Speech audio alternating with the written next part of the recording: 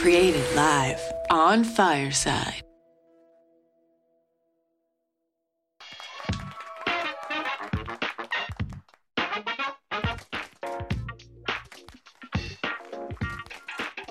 Welcome to Office Hours with Dr. DeVoe. It is the evolution of professional development in higher education. We are here regularly on the Fireside platform.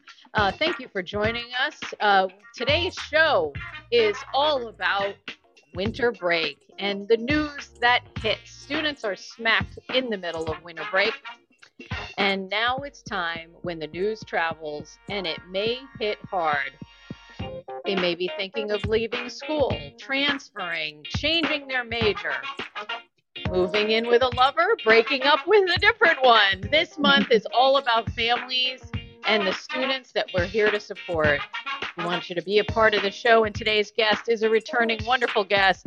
It is Beth Graham-Petro. She is an expert in public health on campus. She is a fabulous co-guest and co-host here. What the hell are we talking about? So welcome back. It's 2023, and as we usually do, we start the show with news of the day. So coming to us from the Inside Higher Education, this is about community colleges across the country are struggling to recruit and hire new people after losing faculty and staff members in droves during the pandemic.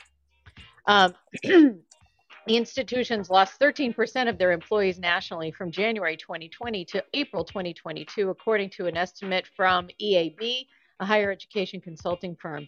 A recent data analysis from EAB shows that four-year colleges mostly recouped their losses after also experiencing sharp declines in staff, unlike community colleges, which have lagged in their recovery. This is important, especially as we look at the next story, which comes to us from Higher Ed Dive. In the state of Utah, Utah will no longer require a bachelor's degree for most state government jobs. Governor Spencer Cox announced on December 13th that 90% of state executive branch jobs do not require a degree. Interesting. Hiring managers and committees are instead instructed to consider comparable experience as equal to educational qualifications at every step in the evaluation and recruiting process. This is not going to bode well for the community college system in Utah.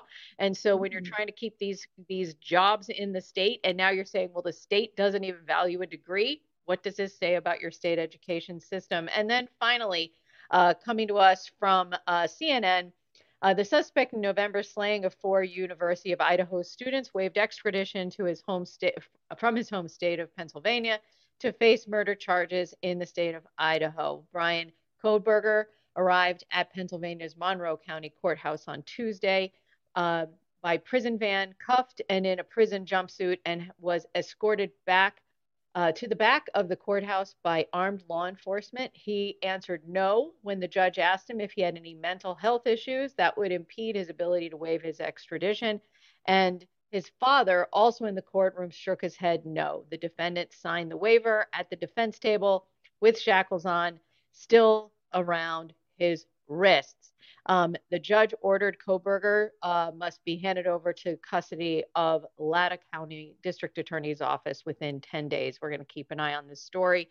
The more I hear about this story, what was happening at this off-campus house, the dean of students, chief student affairs officer, top conduct officer on a campus is head of mine is saying, there's things that have happened in that house before. This person knew that house. The house was well documented as being a place where people came and went and came. He knew what he was doing and who he was targeting, but we will find out more as time goes along. And as I prepped Beth prior to this, there is a slight possibility that during the show today, there will be breaking news regarding the Operation Varsity Blues outcomes in terms of the kind of the mastermind behind this.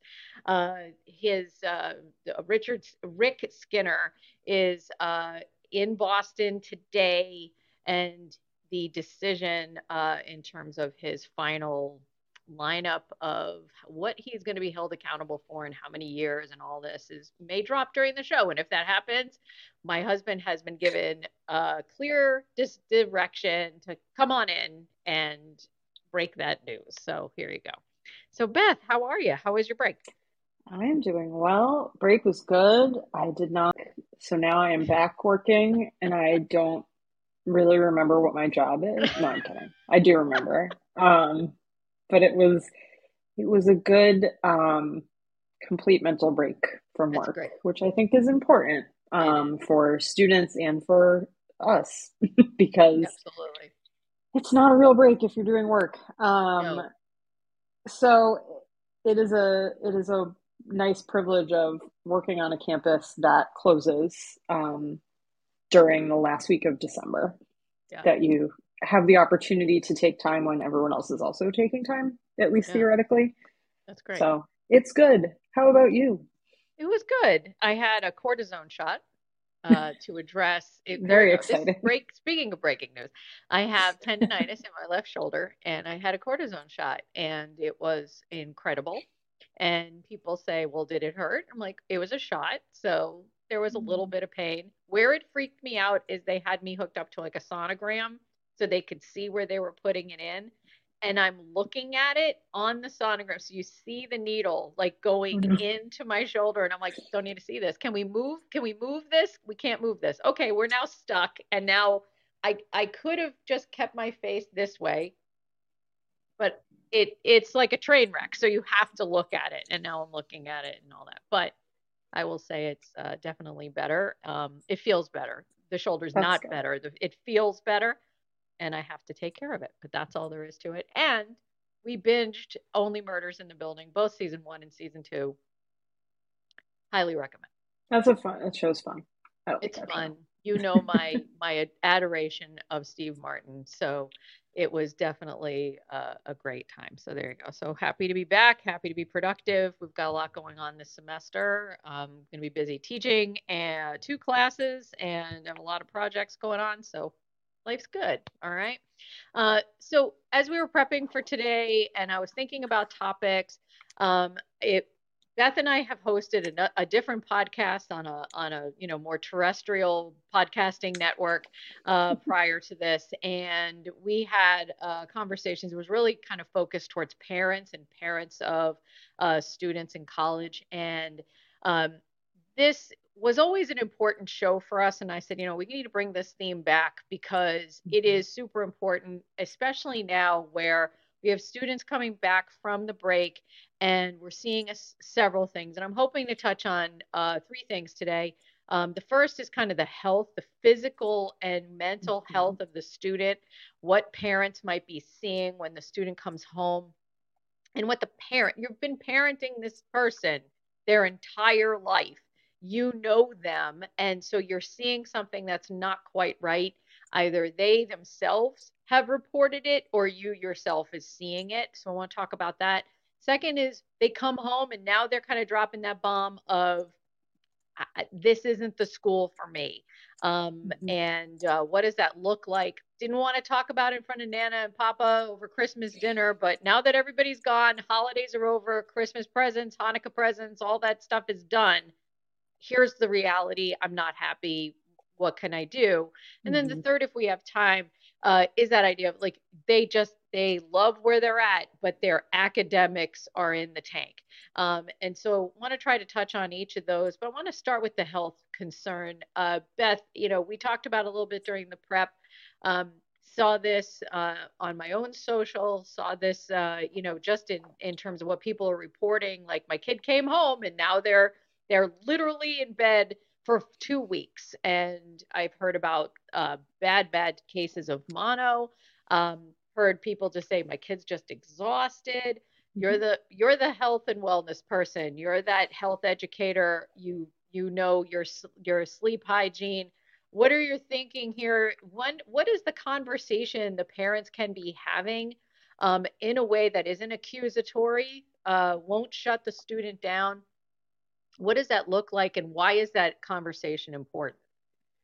Oh, it's definitely tough to have a conversation that won't shut the student down, I think. Well, maybe not. Depends on the student. I'm I done with think, you. yeah, seriously. I think it's important. I mean, I would actually start from talking about the different ways that the different things that might be going on that are manifesting as the student coming home and, taking to their bed. Um, I want to take to my bed, but I I don't want to know. take It to doesn't my bed. happen. Um, That's a very kind of turn of the it's century. very Victorian, like fainting couch, take to your bed, vapors. Part of it may just be exhaustion. There are definitely students who they don't necessarily have a pressing physical or mental health diagnosis. They just didn't have great sleep hygiene, had a lot of commitments. It was just, at the beginning of the break, it was just finals week. Maybe they pulled all night nighters. Maybe they just had a lot going on, and then they come home and boom, they're done.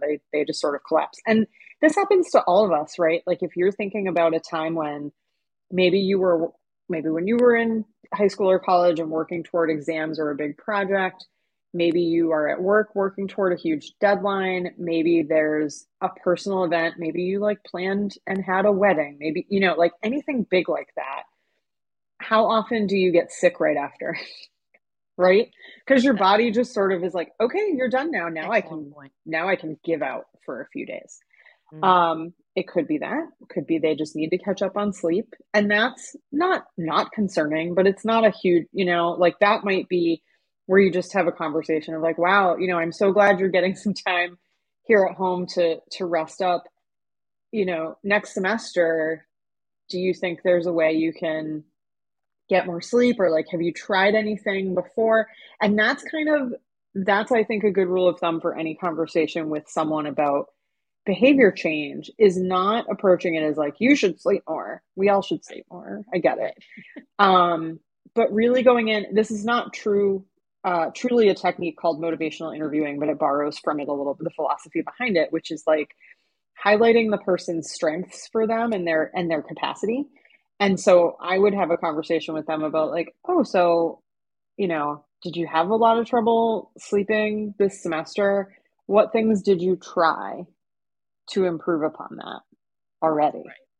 And did they work or did they not work? And that is both kind of a productive way to discuss it. And it also gives you an opportunity as a parent to be like, oh, so when it wasn't exam time, so exam time's kind of its own special beast, but like you actually tried going to bed a little earlier each night and you found that it worked and you were able to do that for a lot of the semester. That's great. I bet you could do that again. And that's really kind of saying to them like, hey, you succeeded at this. You can do it again.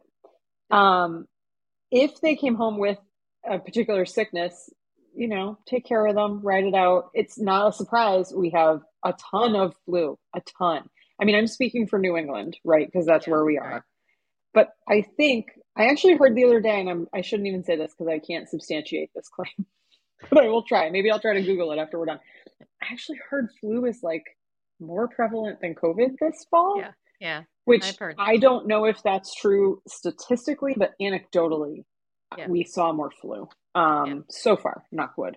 That does not mean we should not still be concerned with COVID, because COVID is still present and still circulating and is certainly going to have an increase following this break. Right. There is a ton of respiratory stuff going around. There's certainly mono. I think as a parent in that situation, encourage rest and recovery, real rest, not like pushing yourself to go back, especially if they have something like COVID. There is some research out there suggesting if you have COVID and don't truly rest during it, you're at higher risk for long COVID and other side effects. Really rest if it's possible. And I know what does rest mean? What is it? Explain what rest means. Rest is like, don't work. Yeah. Don't try to get back to exercise. Like truly do the minimum. Right. If you feel up, and I'm not saying like if you on day 5 of flu or COVID are like, oh, I feel a little better, I'd like to take a walk. Go have a walk. Don't go for a run. No. Don't like try to, you laugh, but I'm telling you, I had students at my last job that would be like. At my peak. At my healthiest, I just walk. But anyway. Exactly. At my peak. That's enough for it's literally like, what are you going to do today? Not run. I will tell you that right now. But I'm just thinking back. I'm thinking back to like students that were in COVID isolation at another school I worked at, and they'd be like, I'm really getting pretty stir crazy. Is it okay if I go out for a run? And the nurse practitioner would have to say to them, like, I do not recommend that you go do strenuous exercise before like day 7 at minimum. And so I think when I say rest, I think like, don't worry about being productive. Don't worry about strenuous exercise. Don't worry about work. And some of this is a very privileged thing to say. Some people don't have the ability to not worry about these things. Some of us have jobs we can't stay home from, which sucks, and employers should be letting people stay. That's a whole other thing. We might have children or older adults or just other people in our house to care for it. Like within your possibility, within your sphere of possibility, do as little as possible. Listen to your body. If you're tired, take a nap. I was actually with my family this past weekend celebrating my daughter's birthday, and I overheard a conversation between the two grandmothers, between the two nanas, about naps, and how like both of them talked about having had COVID last spring. They're like, yeah, now I just need a daily nap. And part of me was like, also you're the age you are. Like you might have gotten to this age and never had COVID and needed a daily nap anyway. And that's fine. And they're retired, so they can do that. But like, if you're home recuperating from illness, truly rest, especially the first few days. Don't expect yourself to be like, well, since I'm home, I might as well tackle that closet organization project. Stop. Don't do it. No. Just rest. Just like watch television. We don't need to reorganize the closet. We don't need to start an online business. We don't have to do all these things. Just rest. Just relax. I gave you something to binge at the beginning of the show. Yes. Only Murders in the Building. I'm going to come in with, okay, so that's Hulu. If you don't have Hulu, if you're a Netflix person, I'm going to tell you that if you have not watched Dairy Girls yet, do it now. Oh my God. It's the greatest. And, you know, for the HBO Max people out there, get with the zeitgeist and watch The White Lotus. Everyone's doing it. Anyway, I haven't watched White Lotus yet. So girl. But there's a lot out there. Doug and James are with us on this. Yay. Okay. But there's a lot out there to watch. There's lots to read, like listen to things, podcasts, audiobooks, naps, Michelle more naps. Obama's book right now. Michelle Obama's book, her new book. It's great. I got to pitch out her to join us. She's not coming, but I got to pitch out there. Right, that would be wild. It would be wild. If though, so that's kind of the second category, is like someone who came home truly sick or got sick, like encourage rest, offer them care where you can. They need it. The third is a mental health concern. Whether they come home and report one to you or you suspect one because they did come home and lay in bed all day and you're a little like, what's going on here? This is tough, but definitely kind of similar. Just gentle questioning about like, hey, are you tired physically? Is something else going on? Have there been issues this semester? Do we need to talk about anything? And some of this can tie in with the other thing we were going to talk about, which is like, did they come home and have to tell you that they are flunking out or that they are not, it's just not the right place for them? Right. That's a lot. It's a lot for a student, whether they are going to deliver this news to you and it's going to have a financial impact or not, which is like a whole other part. Right. It doesn't feel good to say, I made this choice and I really love it there, but the academics are not going well. Or I thought it was the right place for me, but it's not, right? So, or my mental health is in a shambles and it's not school. It's just, I need time. Right. I think, again, asking some questions that are gentle and empathetic and not judgmental, letting them know they are not alone, because they are not. No. Asking in a non-judgmental way what they've done already about the issue. And again, we don't want to say, well, did you do anything about this? Right. It's like, hey, tell me what things you tried. Like, just, and say to them, like, and if it's nothing, if you didn't, like, if all you could do was, stay home from class and sleep more, okay, we have a place to start from.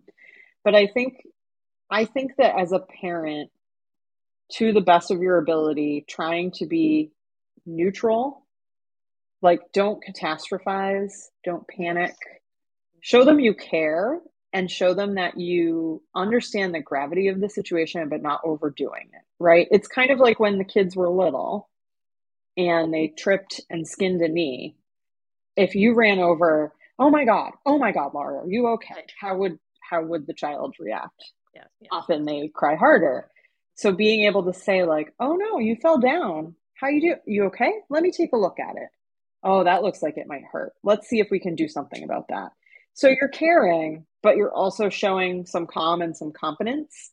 Right. And that's what they need from you is calm, competence, and caring. Oh my God, I made 3 C's. But like truly show that you care, but don't like freak out on them. Don't panic because it does not make the situation better. It does not make them more likely to want to bring it to you if your reaction is like hair on fire, screaming, running around. That's not useful. And notice one thing that Beth did not say in there is fix it for them. And because that is actually something from our experience, that when you take the agency away, when you keep pulling it away from them and they can't be their own best self advocate, you're really creating a real problem for that student in terms of their ability long term to be able to identify what's not quite right. Like, I'm going to go back to my shoulder. That's a physical thing, but I had frozen shoulder back during the pandemic. I have a lot of things I blame it on, but there was a lot of reasons because we were all, I think ultimately what it was we were all working from a desk that was not made to be worked from all the time. And that was my home desk. It was kind of really pretty, but it was not functional. And, that whole thing was happening. And so after you go through a period of physical therapy and other things, you kind of learn, you say, okay, that motion, that repeat motion, that thing that I do will cause pain to my shoulder over time. You do the same thing about your emotional well-being, and that these are the things that shut me down. These are the things that scare me. These are the things that give me anxiety. These are the things that frankly make me not want to do anything. There's a reason for people, especially our students, who go into this idea of like, I'm going to keep putting it off and putting it off and putting it off. Are you putting it off because of what reason? It's not necessarily bad time management. It's anxiety. And the anxiety is causing this desire not to do this work. And I think that it's okay as a parent. I wholeheartedly agree you can't do it for them. However, I think that when they're home for break is a nice time to do it with them. Especially if they are really struggling, if they are dealing with anxiety or depression or just like feeling stuck. The school I work at currently, we talk a lot about feeling stuck. In fact, there's a whole like resource center on campus that's kind of one of their taglines is like, where you go if you feel stuck? Because they are there to help connect students to other resources on campus and also sort of external resources too. So if you have a student who's feeling stuck or they really are having trouble getting to that first step, this is a wonderful time to do things with them and to say like, okay, tell me the things that need to happen before you go back to campus. And you may have to offer some things for the list, right? Again, this might have to be a collaborative effort. Like, let's use an example. I mean, this is a made up example, but like, let's say your student came home and they really had a rough semester academically, and the decision, and they talk it through with you, and the two of you realize like what they probably need to do is a semester off. Maybe they need a leave of absence for a semester in the spring to regroup, to figure out what they want to do next. So what are some to-do list items?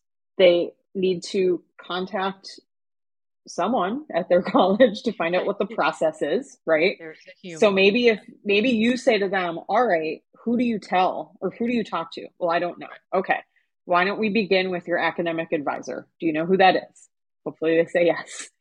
And you start by saying, okay, so would a goal to be that today or tomorrow, depending on time of day here, You're going to call or you're going to send an email to your academic advisor saying, hi, this is who I am. I am thinking that, given my current situation, I need to take a leave this coming semester.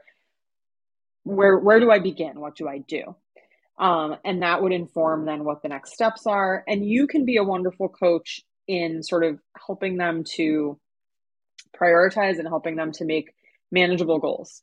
Because something like this, or even if it's not a leave, maybe it's like, okay, they've struggled a bit, but they're okay to go back and they need to think about, how am I going to get this semester off to a good start?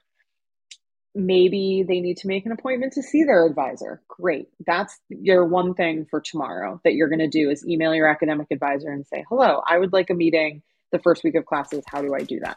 Yep. I think back to there used to be this website called The Billfold. Did you ever read their stuff, Laura? It was like a financial. Yeah, that's a throwback. Yeah. It's a wicked throwback. Wicked throwback. Wicked throwback to that's in the Ask Jeeves era.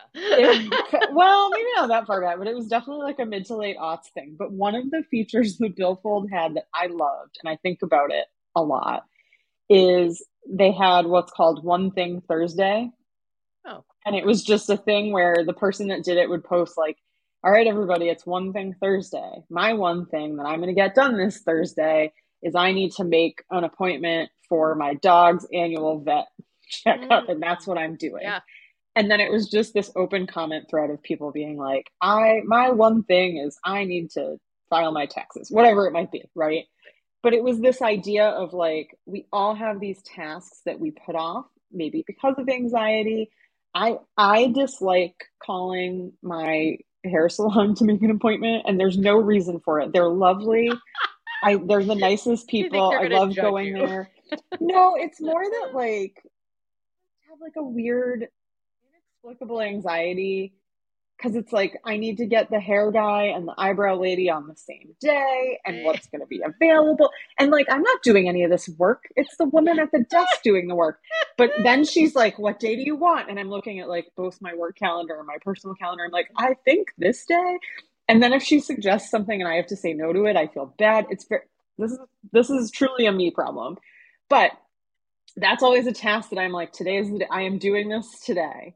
Or I don't know, but little things. And so I think if you're coaching a student through, especially something that's going to be a multi-step process, if time allows, saying to them one thing a day, maybe today's the day you make an appointment with your advisor. And then maybe tomorrow's the day that if you're taking a leave, and one of the things that you can do during a leave is one class at the community college near you, maybe tomorrow's the day you look into what class you can take. Right. And you can be hopefully not in a nagging way. And I know this is hard, but you can be the parent that then says, not daily, maybe at the end of the week, you say, hey, I know that we talked earlier this week and there were a couple things you were going to do this week. How'd that go? Right. And I do think the one place, and this is a bit of a segue into something else that you mentioned earlier, the one place you might need to be a little bit more taskmaster-ish is if there are financial implications to when these things get done. Right. So I think that's where you can have the conversation of hey, I want you to do this as much as you can. I'm here to help you. I'm here to support you.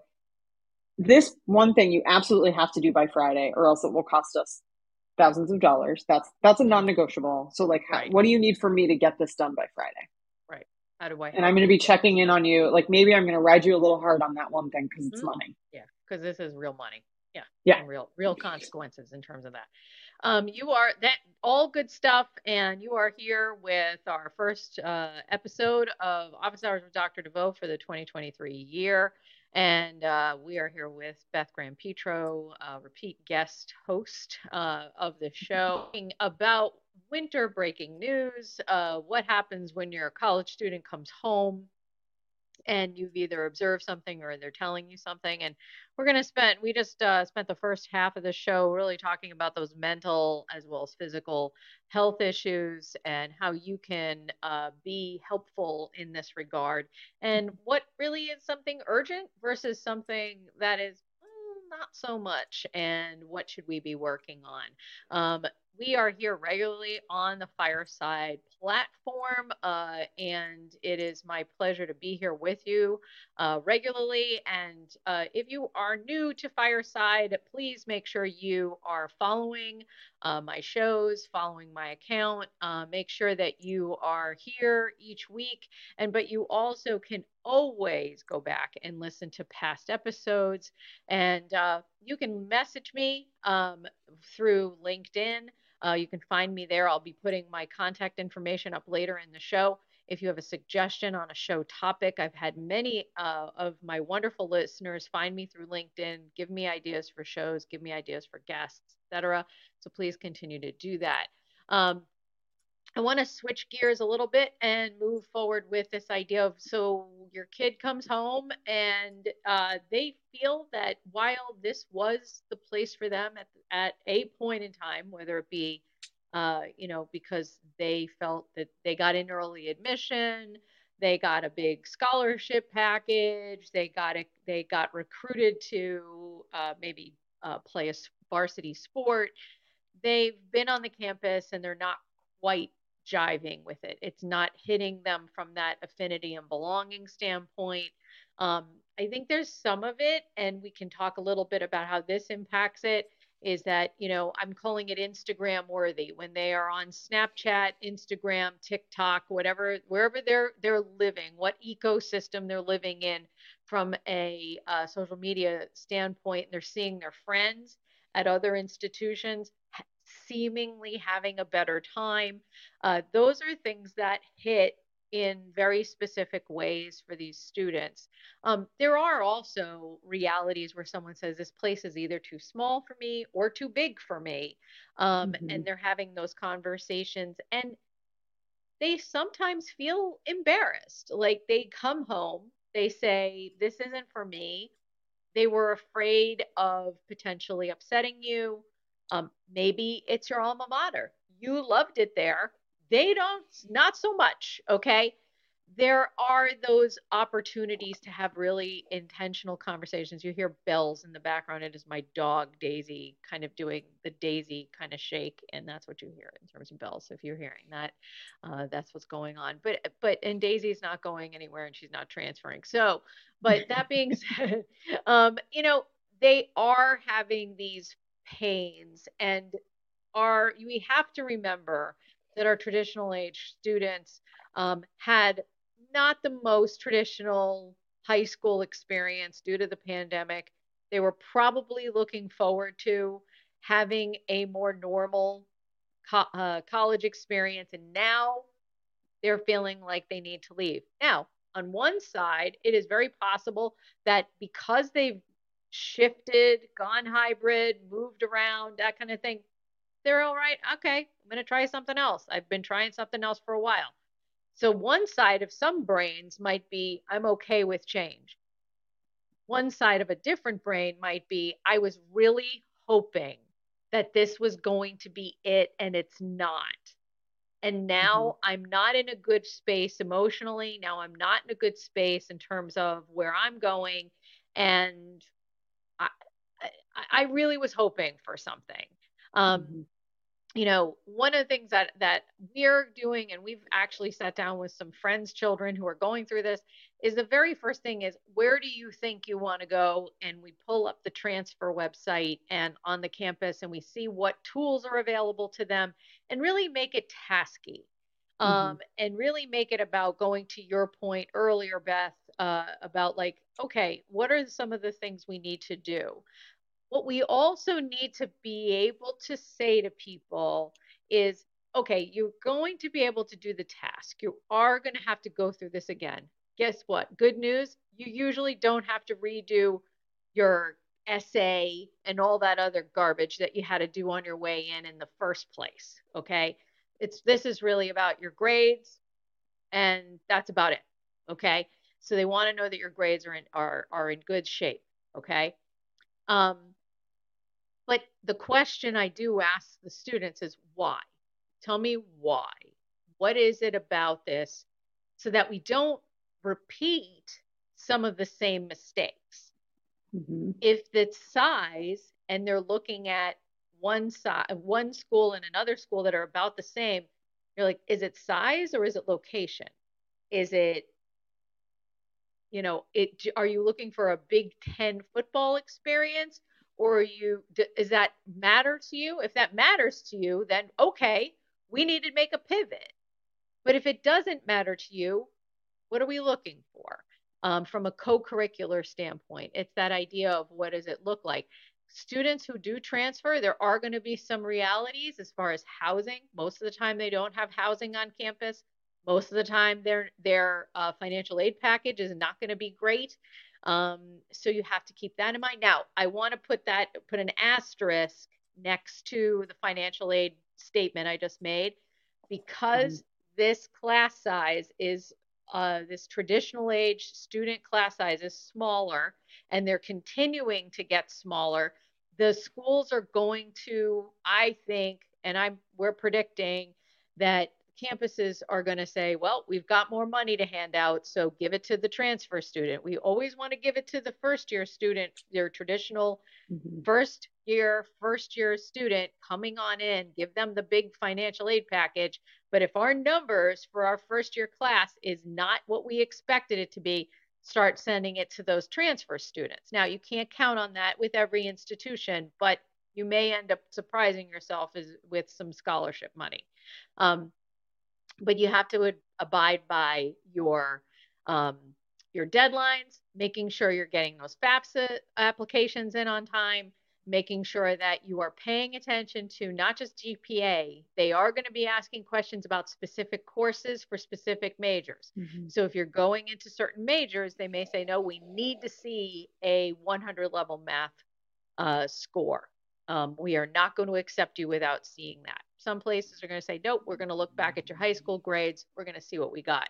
But you got to kind of line it up. And the good news behind this, I think, is that for students who are feeling a little dejected and a little not in control, you've got a very specific checklist of things that have to be done, and you can gain that level of control back.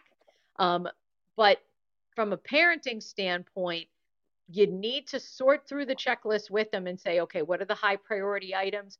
What do we have to do first? And if you're going to stay at your institution, if you're going to stay where you're at, that spring semester, you cannot tank it. You need to do well. And if that means changing some courses around to make sure you've got, as my father used to call it, a gut class in there to get a good grade, that's going to take up some of the classes that might be a harder sell for you emotionally and brain wave wise, then do it. But you want to come out of that spring semester with a solid GPA so that you're in better shape for that transfer. Beth, when you look at this and you're having these conversations with friends whose families are experiencing this, or you have seen this with your own students, am I missing anything here as far as people feeling like this isn't the place for me?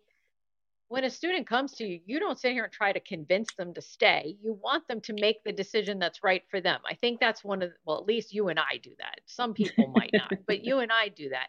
What are some of the things that you think are important for folks to take away from this? I mean, what you just said, it needs to be about what's best for the student. I think it's really important that the student and their family not fall into the sunk cost fallacy thinking. It is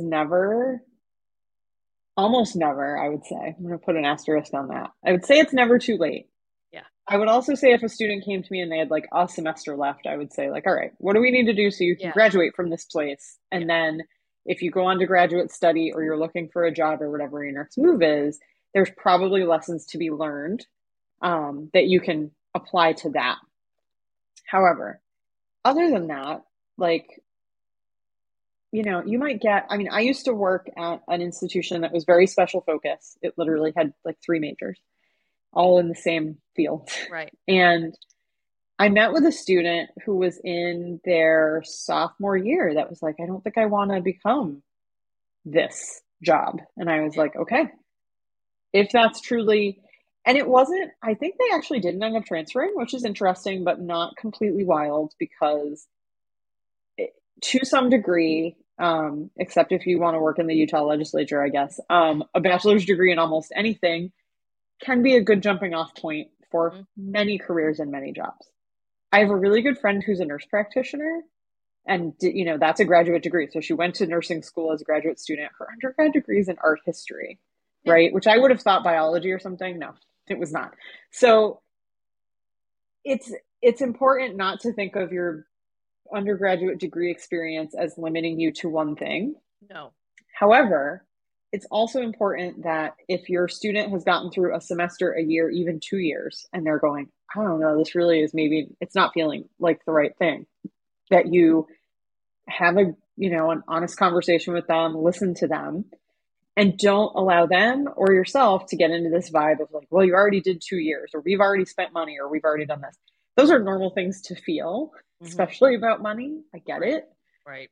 I'm not saying don't be upset about that, but I'm saying like, especially if it is your alma mater, or the alma mater of someone else in the family, or you have a student who was fortunate to be admitted somewhere very prestigious, whether it is generally very prestigious, they got into Harvard, they got into Yale, whatever, or they thought they wanted to go after a particular field of study and they were admitted to their dream school in that, they thought they were going to become a performing artist and they're at Berkeley or something, or they're at, the Cincinnati Conservatory, whatever. It's okay for them to change their mind. Right. And that's the thing, is like, because even though these places I just like name checked, or really any school is going to be such a wonderful fit for a lot of people, it's not going to be for everybody. Right. And I do think I think we have these conversations sometimes where like people will say like, oh, sure, like fit is so important, but if you get into Harvard, you go. Right. And it's like, I get it. I do. But also, maybe you don't. Maybe it's not the place you need to be. And that's a pretty specific example, but like I can see that happening to anyone who picks any school. I also think that it is okay for people to take a break. Mm-hmm. I have other friends who went to college as traditionally aged students, ended up leaving or failing out or just not doing that well. Yep. And then they went off and they did life. They did their 20s or most of it working and doing other things, and then went back to school in their late 20s or even later, and were much more conscientious and successful students at that point in their life. Right. And I don't want to minimize that. Like, that's not an easy path, right? No. There's the feeling of wasted time and money in that. There's, the difficulty of finding work that pays well without a degree. Mm-hmm. Sometimes, although I would argue there's also a difficulty in finding work that pays well with a degree a lot of the time. Right. But like, it's not a failure if you figure out you want to do something different and you needed some time to sort of like live life and experience things and try something else. Right. Before you go back and do the thing that ends up being your career. Right. And let's really highlight something that when you were speaking just now, it really kind of drove home this idea of, when I first started talking about this, I was really thinking about maybe your first year student who was trying to figure it out. This idea of, let's say they're sophomores or even juniors who are saying, I just don't see this. There is a certain part of your pragmatic mind that says, okay, let's do the math here. Okay, let's figure this out. And what sometimes comes to play is a student's like, I actually like where I'm at. It's the academic program I'm not thrilled with. Can I adjust, finish with a more general degree, whether it be, I'm going to use psychology just because every institution that I've worked at that has a psych program, it is literally the biggest graduating class because it is a general degree in the arts and sciences that seems to hit home for people, or political science or whatever. But like, can you move to a space that's a bit more general? And that's where your advisor is going to be super important, where you sit down and say, look, I like it here. I have other things. I have a sense of belonging here.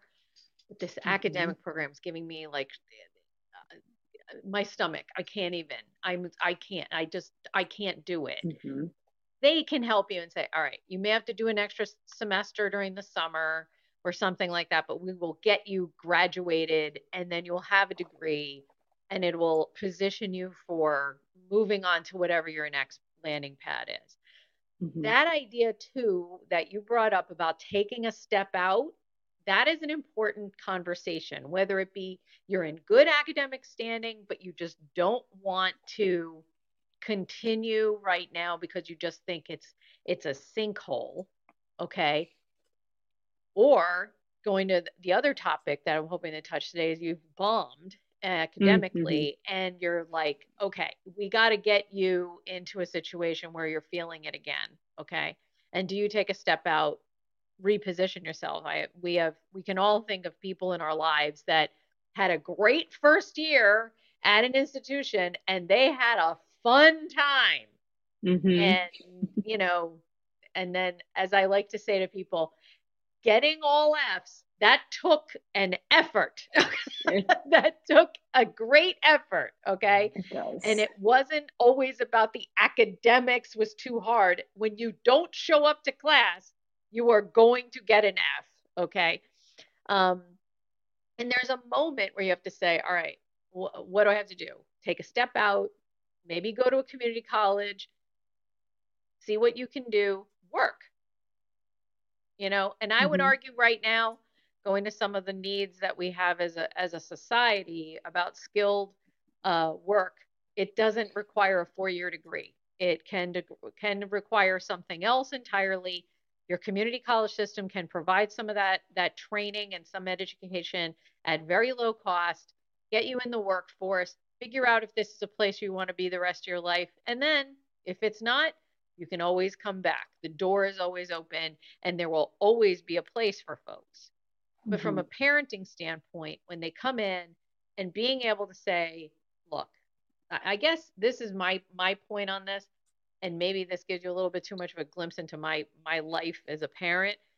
I want my kid to be happy. Mm-hmm. Okay.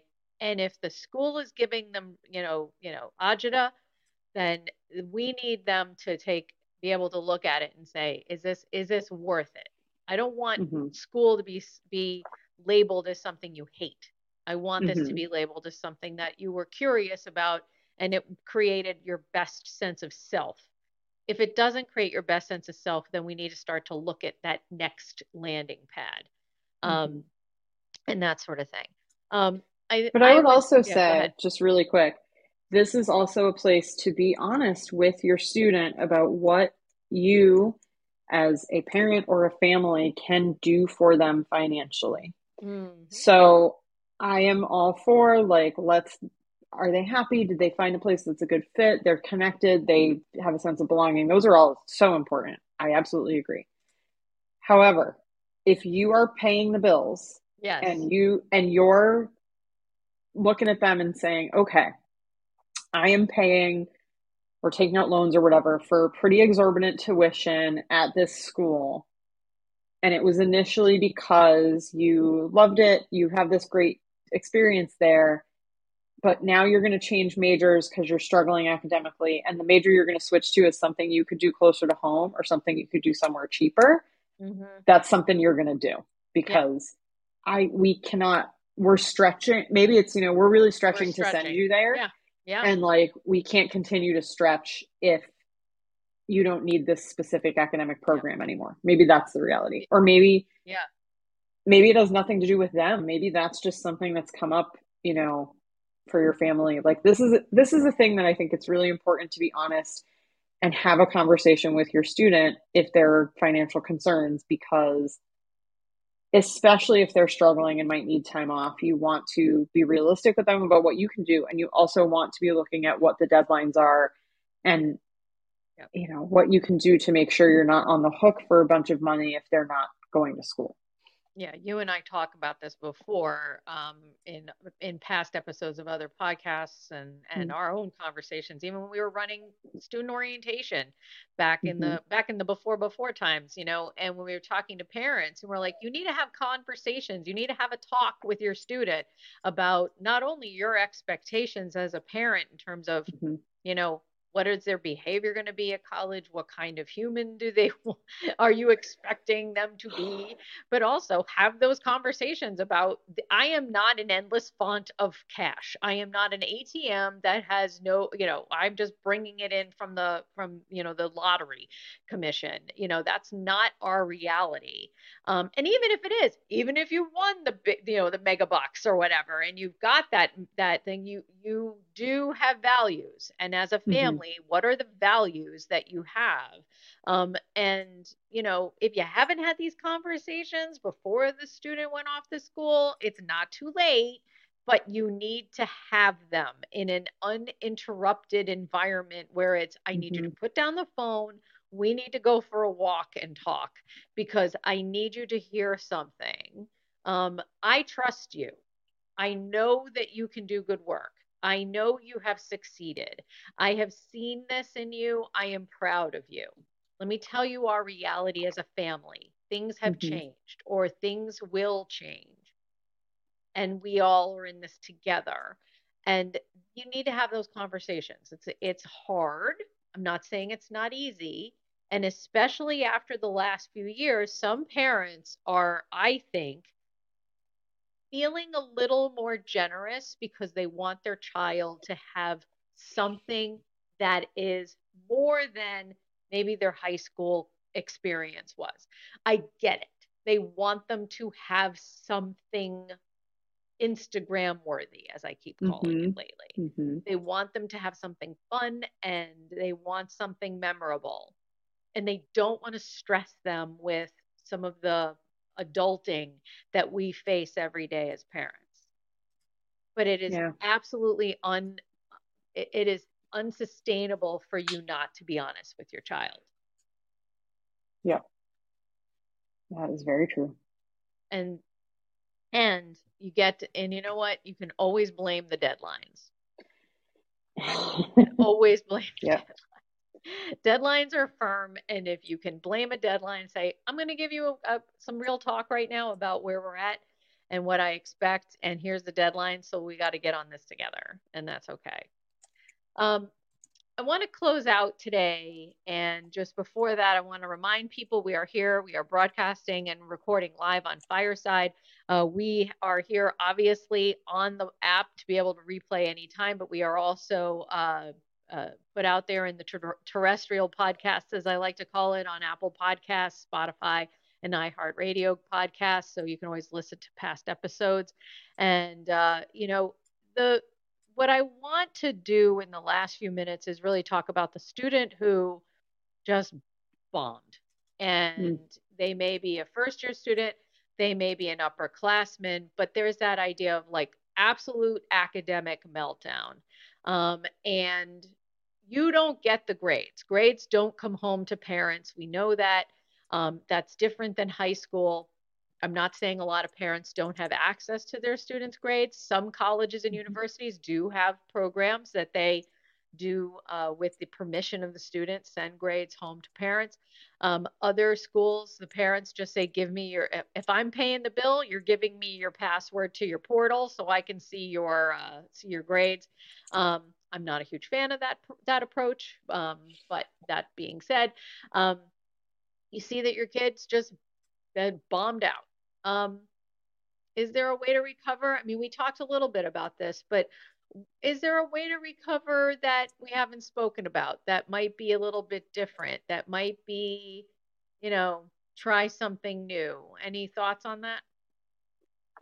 Am I Hmm. stumping you? I mean, I think that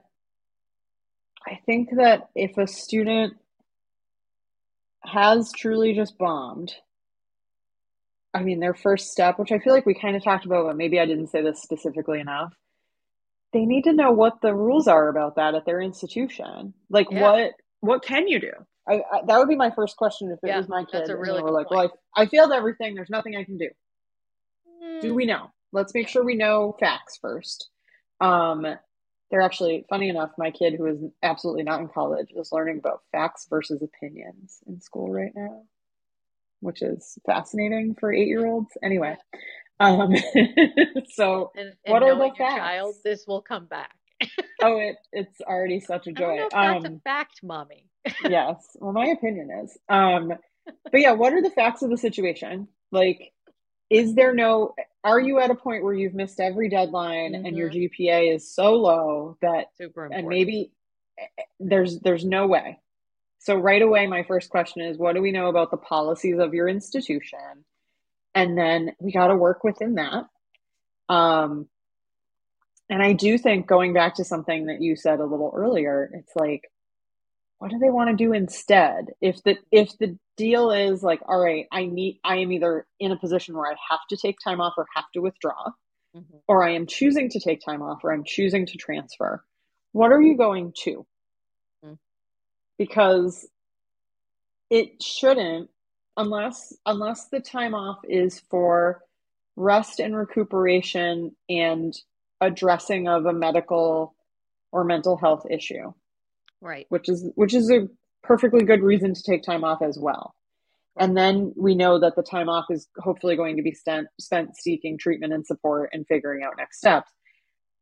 But if it's not that, if it's like, okay, I'm doing okay, or like I'm not okay, but my issues will change once I get out of this academic program that's a bad fit for me, or regroup after I've done poorly academically. Right. Okay, fine. What are you going to do in the time off? Are you taking other classes? Are you doing volunteer work? Do you have the financial cushion to allow your kid to go do something that's like fun? But I use the quote fingers because I don't mean like something that's also not fulfilling or Right.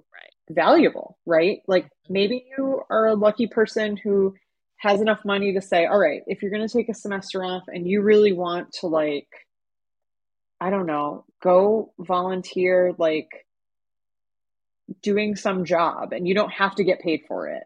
Hmm. You just are interested and you want to try that thing for a semester. Yeah. You want to do an Great. unpaid internship or You unpaid you want to volunteer go for, like muck out stalls at the stables in town because you love horses. You right. know what? Awesome. Then If have you at it. Yeah. like have at it. It's an activity, it's a job, it's work. It's like something to do that isn't just staying home and staring at a wall and thinking like I failed, now what? Um and I guess that's it. Like I would think, I don't know that this is like creative or special, but like the break, especially if it is not about addressing a health issue, Hmm. it should be restful. And I'm going to go Yeah. back to what I said about when you're ill, you should rest. Like there should be some time for rest during a break from school. But I think there should also be purpose. And Right. the purpose doesn't have to be producing something and it doesn't have to be making money necessarily, although it might Hmm. have to be making money. Right. But like, what are they going to do to give themselves a routine and some purpose and some activity and some enjoyment and maybe even learn something and go, you know what? I did X thing during my break and it turns out I really like it. Right. What if I go to this other school, or what if I go back and change my major and aim toward doing that as a career or a job after I graduate? Right. Right.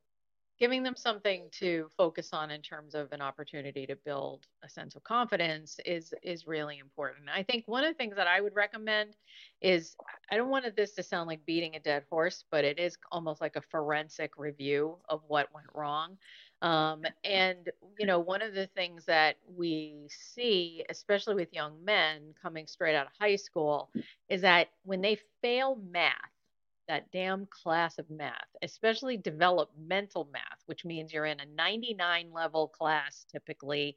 You're not even getting credit for it, which is bullshit as far as I'm concerned. But anyway, so they are not in the top level math class or your regular math class. And if they fail that becomes like a spiral. If they're not achieving in one class, especially math or a class that's associated with the major that they are hoping, it creates a spiral effect. And it would be important at that point to really have a conversation with the child about your student about let's really look at this and let's look at maybe even peel back and say, can you show us, do you mind sharing with me how you were doing in class? How Mm-hmm. many days a week were you showing up to class? When did you stop going to class? And that goes back to how we started the show today in terms of that idea of I know you can succeed. I know I've seen you succeed. I know you have the capacity to do this.